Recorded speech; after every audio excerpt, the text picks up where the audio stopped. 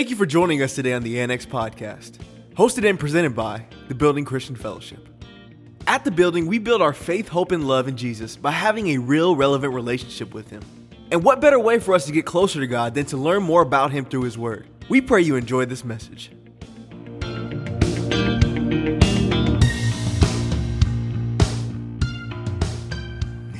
Exodus 32, starting from verse 1. Now when the people saw that Moses delayed coming down from the mountain, the people gathered together to Aaron and said to him, "Come, make us gods that shall go before us. For as for this Moses, the man who brought us up out of the land of Egypt, we do not know what has become of him."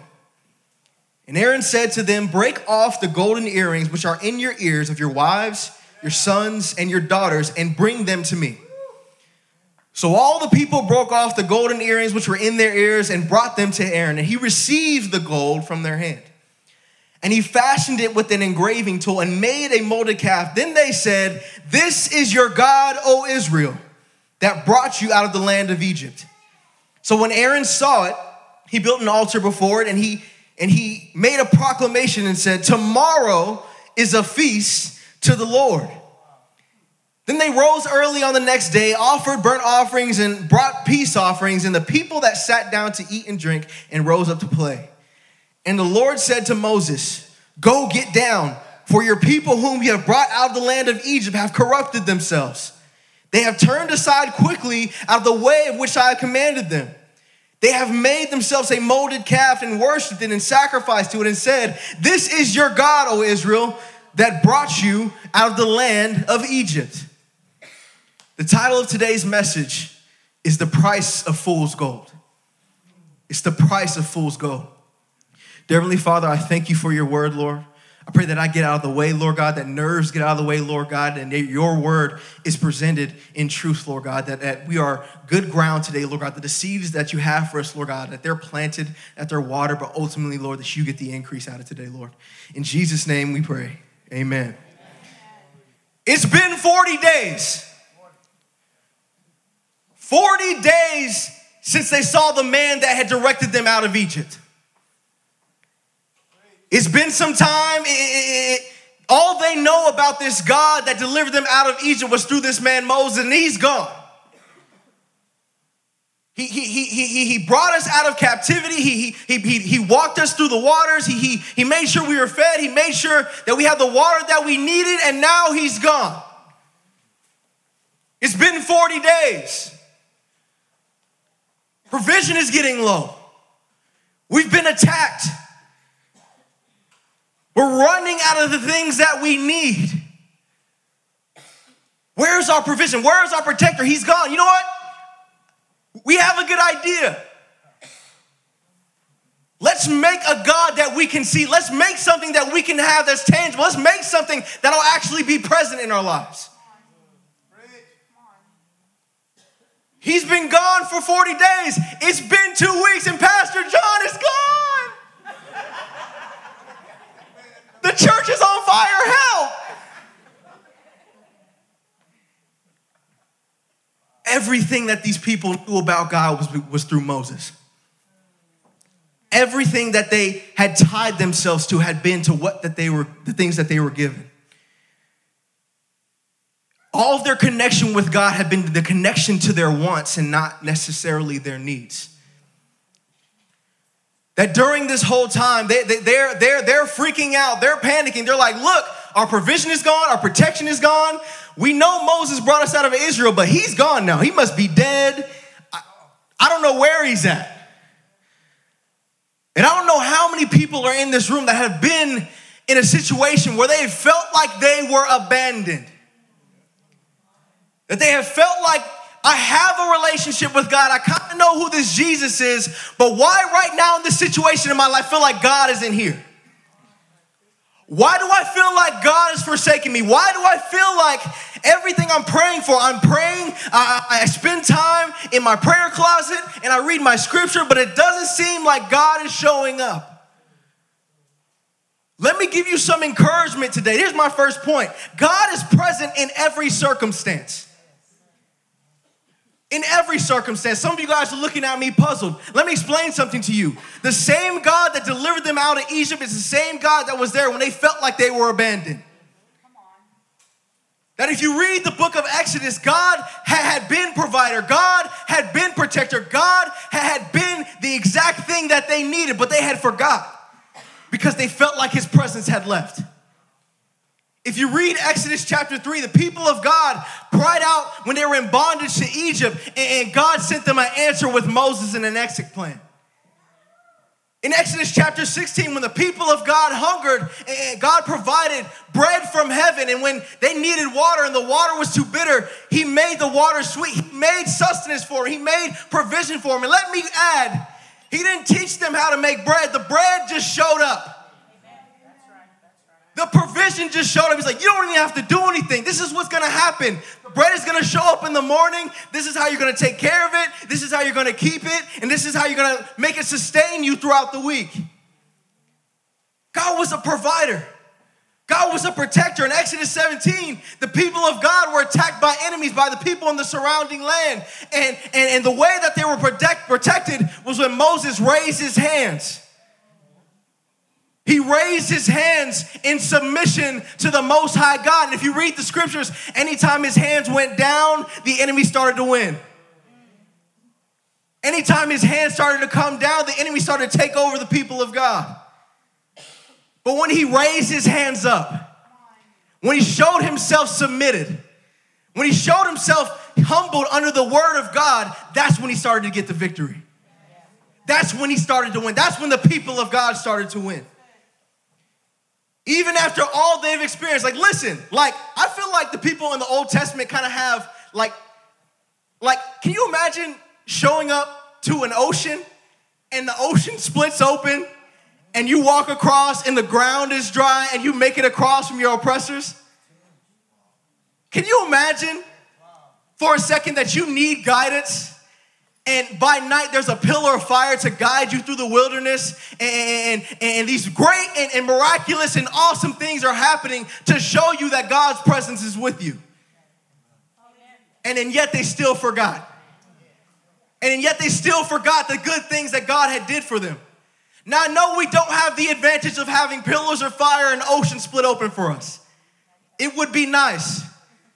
But where they had miraculous signs and natural disasters coming into line and guiding them through the wilderness, we have the Spirit and the presence of God that shows us, look, I'm here. I'm here to keep you safe. I'm your provider. I'm your protector. I'm your comforter. That we can't forget that God is not just the God of the mountaintop. God just can't be God when everything is going well and I have a great job and my kids are acting right and my rent is paid and my mortgage is paid and everything's good and me and my husband and wife, everything's good and nothing is happening. He can't just be God then. Because the same God that is faithful on the mountaintop is the same God that is faithful in the valley. That God isn't shaken by your circumstance. God isn't shaken by your situation. And we have to realize and have the faith in God that, look, no matter what happens, you're in control, and I know you have the best interest for me. That's what faith is. A lot of people think that I can't doubt when I have faith. That in that very moment, in the presence of fear, in the presence of your enemies, in the presence of you about to be being destroyed, is the very moment where you should have faith. Your faith has value. That even in a fool's hands, that even gold in a fool's hands invested in the right place adds more value to it. God is always present. Imagine this for a second. How many people bank at Travis Bank? Anybody bank at Travis Bank? You don't have to raise your hand. But can you imagine for a second that if you looked up, he's like, I need to make a deposit. Help me find Travis Bank. You type it in your phone, and your phone leads you to this parking lot. And next thing you know, you're walking around. It says Travis Bank is here, okay. And you walk around, and the guy comes up and is like, look, hey, can I help you find anything? He's like, yeah, I'm looking for Travis Bank. Oh, I'm Travis.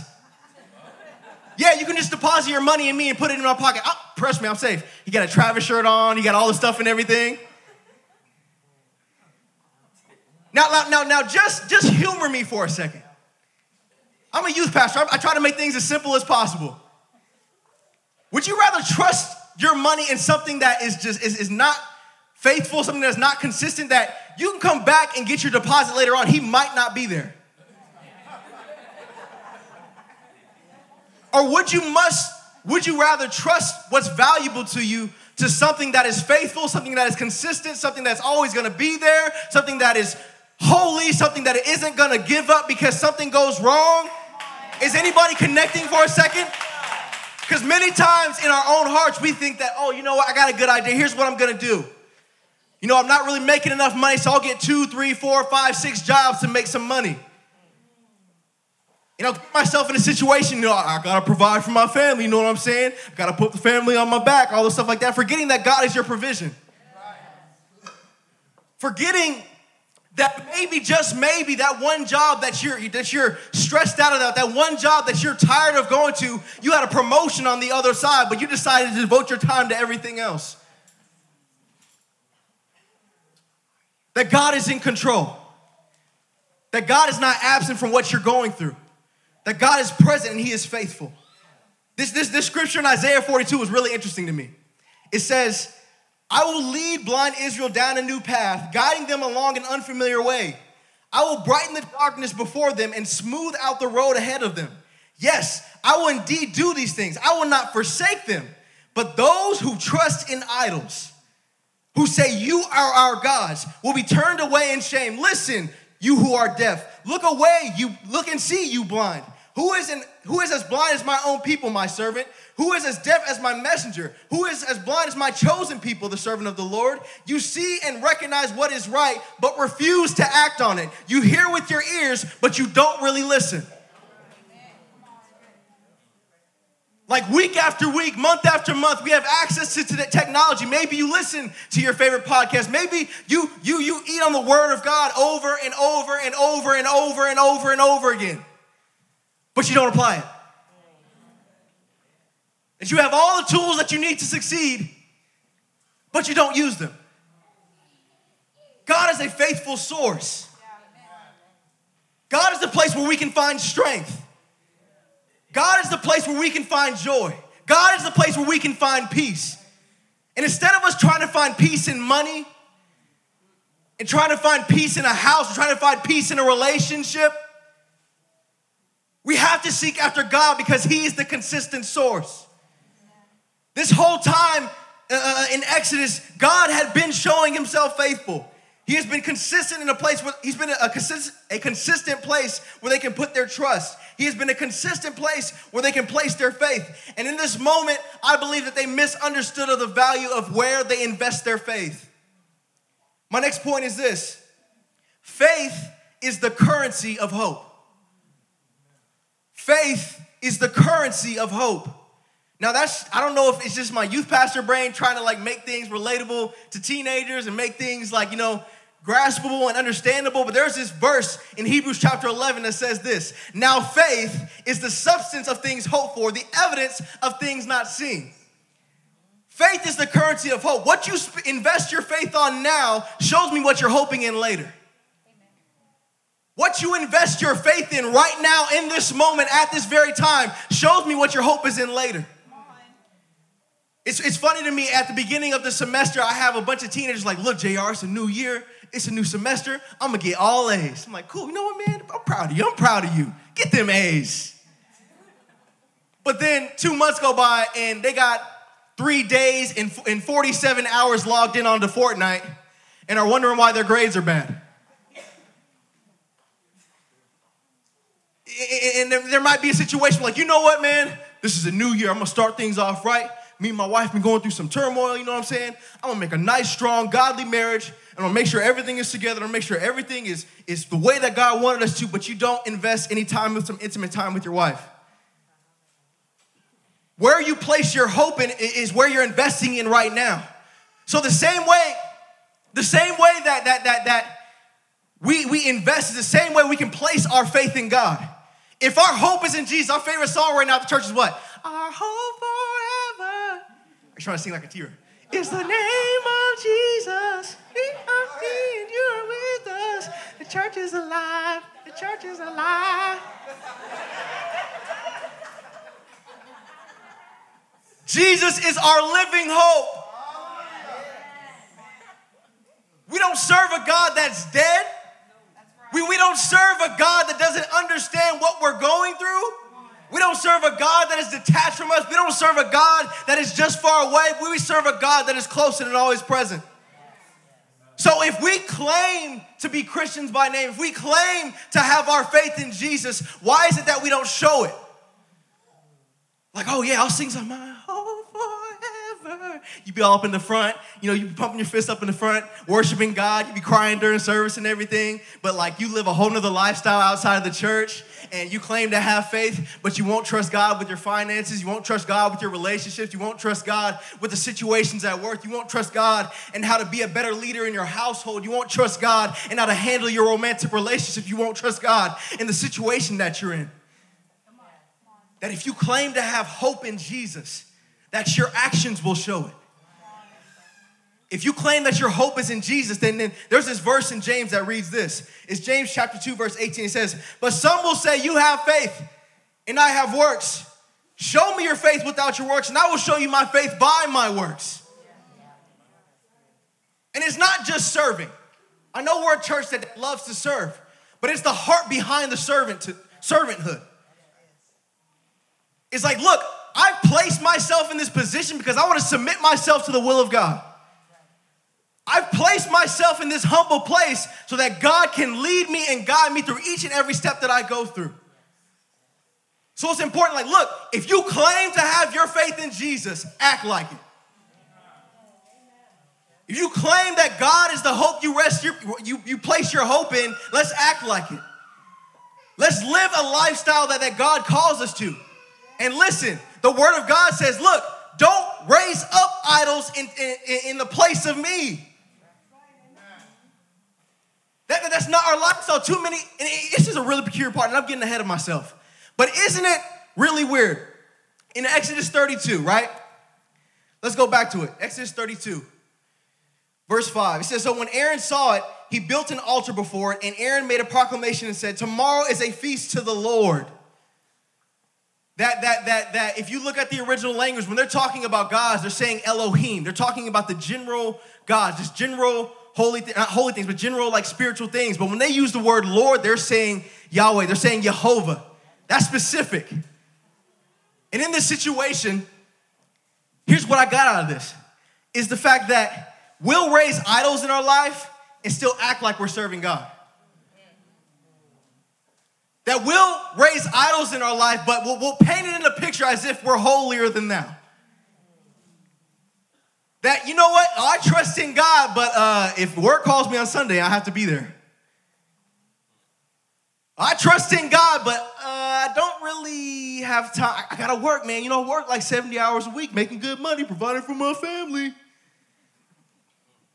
But I don't put time to spend with God. It's important that as people of God, we have to recognize and understand his intentions. That God has our best intentions in mind. And for us to understand his intentions, we have to be intimate with the Most High God. This was the problem with the people of Israel, is that they had some type of faith. They had some trust to put somewhere. But because they hadn't recognized how faithful and how consistent God was by spending time with him, they didn't put their faith in him. Like, you ever realize, like, you start missing church a couple weeks, and next thing you know, it's like, oh man, I need to get back in church, get my relationship right. Because you haven't been around the things of God. You haven't been in his presence. You're in the mindset that God is just in this place. No, you take him with you. This is why the sacrifice of Jesus Christ was necessary. He's like, look, I have to go to make a preparation for you. I have to go to make a way for you, but don't be afraid. I am sending my helper. I am sending my spirit. So what does that do? We don't just have to worship God in the tabernacle. We can worship God wherever we go. That my faith isn't just invested in these four walls, and it's great. Look, keep tithing. This is not me telling you to not tithe, okay? I don't want to get in trouble later. But it's important that the same way that you've invested your faith in God, it has to be everywhere. It can't just be in these four walls. It has to be at your job. It has to be at your school. It has to be in your workplace. It has to be in your families. It's important that you recognize that faith is the currency of your hope. Next point is this, and I'm about to come to a close, so I can get the worship team back up. As your status increases, your faith increases. As your status increases, your faith increases. Don't think that just because you've reached a point in your life that your faith is no longer necessary in God. Don't think that just because you feel like you've arrived at a certain point in your life that you don't need God anymore.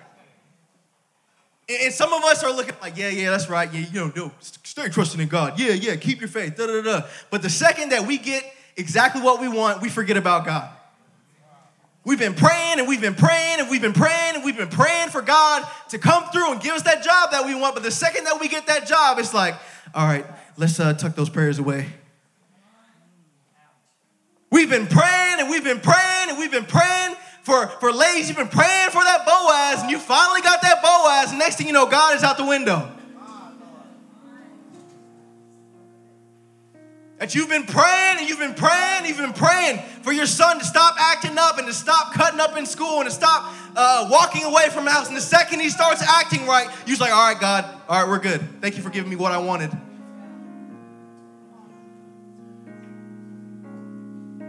God supplies all of our needs, not our wants. And what was interesting about it to me is if you notice that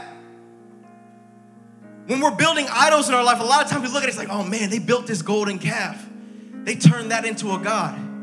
They turned that into a judge. They turned that into a thing that would lead them. But if you really look at it, if you strip it apart and pay attention to what's going on, is they didn't just put their faith in that thing. They put the faith in themselves. They put themselves in a situation to govern themselves. They put themselves in a situation to say, you know what, I have the best interest in mind. This has been the folly of us since the beginning, Adam and Eve. It's like they chose to decipher what is good and evil for them. They chose to make the decision like, okay, I know what is right and what's wrong for me. As if God didn't put the commands and the statutes in place in the first place. As if God doesn't have this plethora of word and knowledge and wisdom to deposit into us, to guide us to the life that we were meant to live. Then in this situation, Aaron had a problem. He was a leader. And guess what? Aaron knew where Moses was. Aaron wasn't oblivious. Aaron knew that Moses was gone off to make preparations so that they can worship. And in this situation, he made it and decided to allow this opportunity to be an opportunity to give glory to himself. How you figure, JR? How about the fact he told them to give them what was precious to them? Give it to me and I'll make you something to worship. I'll make you guys something to worship. This is the God that delivered you out of Egypt. This is what has been providing for you. This is the thing that supplies your needs. And I find it very peculiar that if you read the Bible a little bit, you recognize that a lot of times when they made a sacrifice, it was like a goat or a ram or a bull or a calf or some type of animal. Isn't it peculiar that the very thing that was meant to be sacrificed became their object of worship? Isn't it peculiar that what was meant to be given to God turned into the God itself? The same way we turn money into our God. Like, look, I'll do anything to get more money. I'll do anything to get more finances. I'll sacrifice my time. I'll sacrifice my effort. I'll push my family to the side. You know I gotta work. You know I gotta make that money. Money's gonna bring us happiness. Money's gonna bring us financial freedom. They talk about it all the time, remember? Financial peace. More finances, more peace. Not realizing that God is the one that allowed us to get the finances. And God is the one that breathed air into our lungs. And God is the one that gave us the hands to work and the mind to do the things that we're doing. And rather us lift it up above the name of God, above the name of Jesus, we've made it into a God.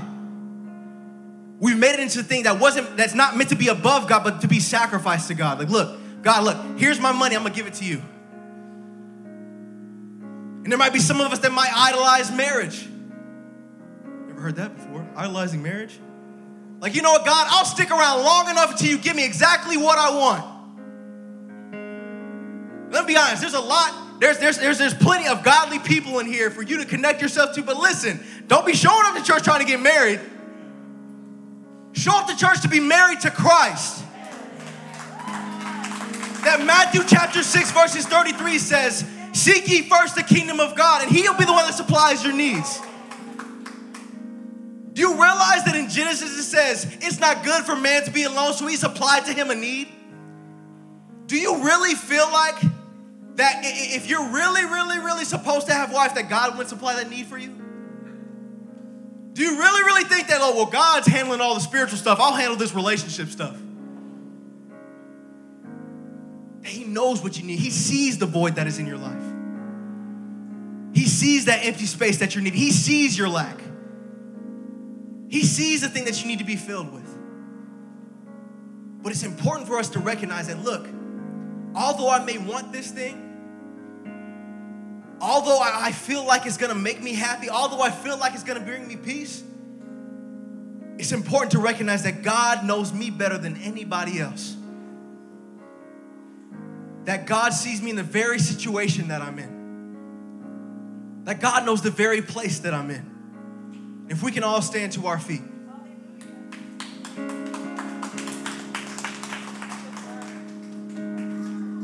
Listen, saints, I know Aaron was a leader of the people.